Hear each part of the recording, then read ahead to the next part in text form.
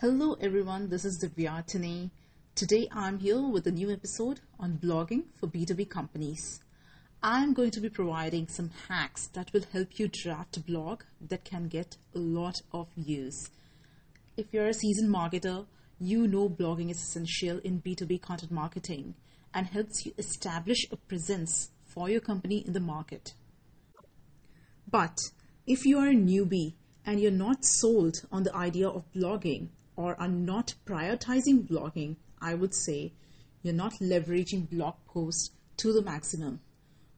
With blogging, you educate your potential customers in a way that reinforces what your business sells. Every time you post, you're engaging with your blog visitors and getting them acquainted with the topics that are related to your products or services.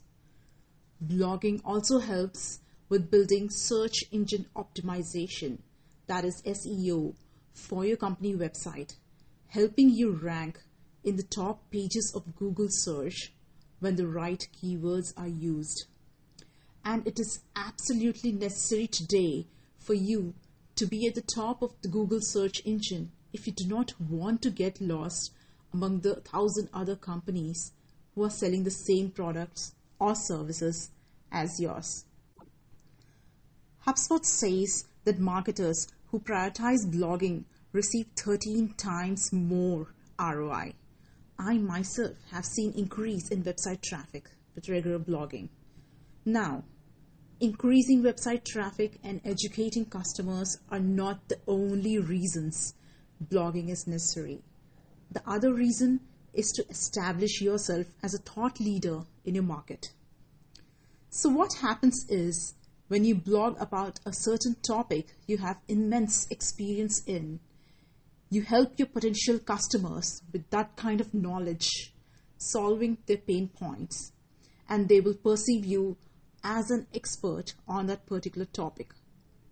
Here, what you're doing is creating a brand credibility and imbibing a confidence in your potential customers that you are an expert in that particular industry. Now that you know that blogging has to be a part of your marketing strategy, how do you go about writing a blog? Where do you start?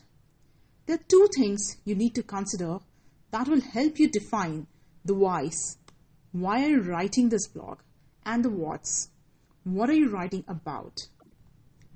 The first thing here is the topic of the blog. Think in terms of, what do you want to write about? Is it about some benefit your product provides? Is it about some new feature you have released? Or it could be something about a buzzword in the industry that all the people are talking about and you want to give your 2 cents on it. Or the most important one, is it about solving a customer need? The second thing here is, who are you writing this blog for? Is it for the decision makers who are going to buy your product? Or is it for the end users of the product? Or is it for both? It could also be a generic one for everyone out there in the industry. Once you consider these aspects, you are ready to begin working on the blog. Now you know the whys and the whats of blogging. But how do you write good blogs? How do you stand out from all the other blogs out there? How do you get a good number of views? I'm going to provide you 5 tips for this from something that I've learned over the years. The first one being, look for what people are asking. When you type in a topic in the Google search engine, there is a section in the search when you scroll down called People Also Ask, that has some questions that people ask frequently. Make sure that your blog covers these points. Have these questions as subheaders in your blogs. Use these exact keywords that people are looking for. The second one, become your customer. Ask yourself, what are the problems your customers are facing? When you put their pain points down in the blog, you resonate with them. You know they have these problems because you have faced it yourself. And now you are providing them with a solution. The third one here is have credible sources in your blog. When you present a data point to substantiate a statement or an argument, link a credible source to it. For example, if you're saying that 20% of marketers find blogging extremely useful, then mention where you got this data from. Is it from your own research?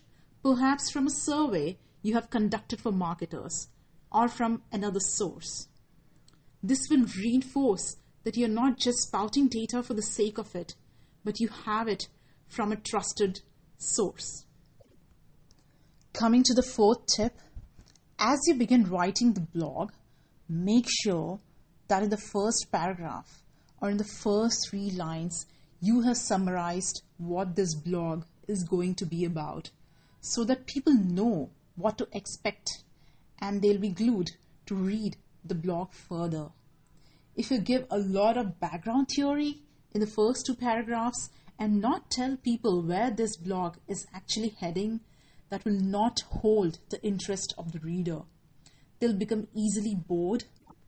Hence, the trick lies in grabbing their attention with the first 3 lines. The 5th tip I'm going to provide is always have a CTA at the end of the blog that contains a link to another blog you have written earlier on a topic related to this one. Or it could also be some kind of downloadable that will help the reader explore further on the content you have written in the blog. Once you implement these 5 tips, you will be able to draft a blog that will attract the attention of your readers. Now, writing a good blog is not enough to generate views. You need to distribute this content. You need to promote it to let people know that you have written this and how it can help them. In the next episode, we will be looking at how to go about distributing blog content and other practices you should look at, such as keyword use and SEO while publishing blogs. Until then, have a great day.